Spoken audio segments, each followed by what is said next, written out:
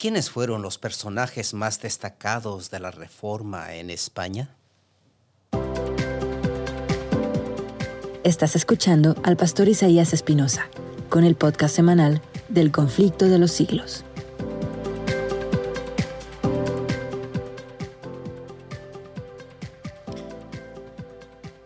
¿Qué tal, amigos? Nuevamente un placer estar con ustedes para tratar el capítulo 13 de este maravilloso libro, El Conflicto de los Siglos, titulado El despertar de España. Una cita bíblica que va muy bien con la reflexión se encuentra en San Juan 8:32, que dice: «Y conoceréis la verdad, y la verdad os hará libres».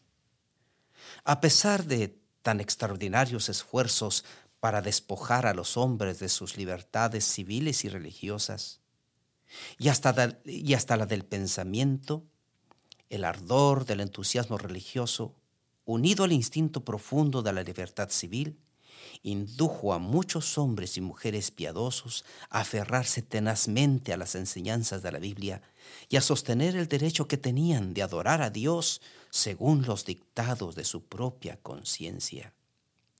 De aquí que por España se propagase un movimiento análogo al de la revolución religiosa que se desarrollaba en otros países, al paso que los descubrimientos que se realizaban de un mundo nuevo prometían al soldado y al mercader territorios sin límites y riquezas fabulosas para poder ser conquistadas.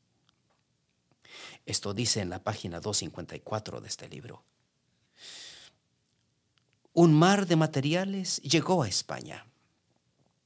Por supuesto, no fue una tarea fácil.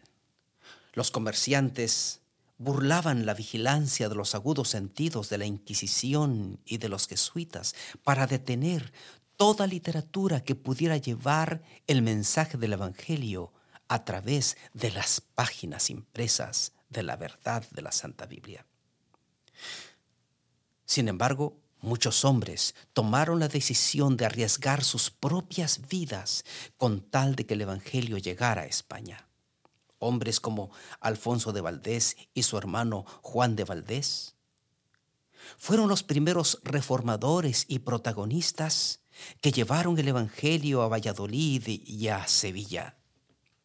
Son muchos los personajes relevantes que se citan a lo largo de este capítulo, cómo trabajaron en favor de la verdad. Hombres como Juan Pérez, Julián Hernández, hicieron que la reforma cobrara raíces en el territorio de España. Sin embargo, por supuesto, no podía haber siembra de la semilla sin regarla con la sangre. Muchos de ellos fueron mártires, dando su vida por el Evangelio, y sin embargo mantuvieron firme la esperanza en Cristo. En Sevilla y en Valladolid, en Toledo, en Valencia, en Granada y en Murcia, los muchos mártires que murieron en la hoguera de la Inquisición testifican de las dificultades que tuvieron nuestros antepasados para vivir una fe que nosotros hoy podemos disfrutar en libertad. Una pregunta para reflexionar sería: si nos tocara pasar situaciones semejantes a estos reformadores españoles, ¿mantendríamos nuestra fe en alto a pesar de las consecuencias?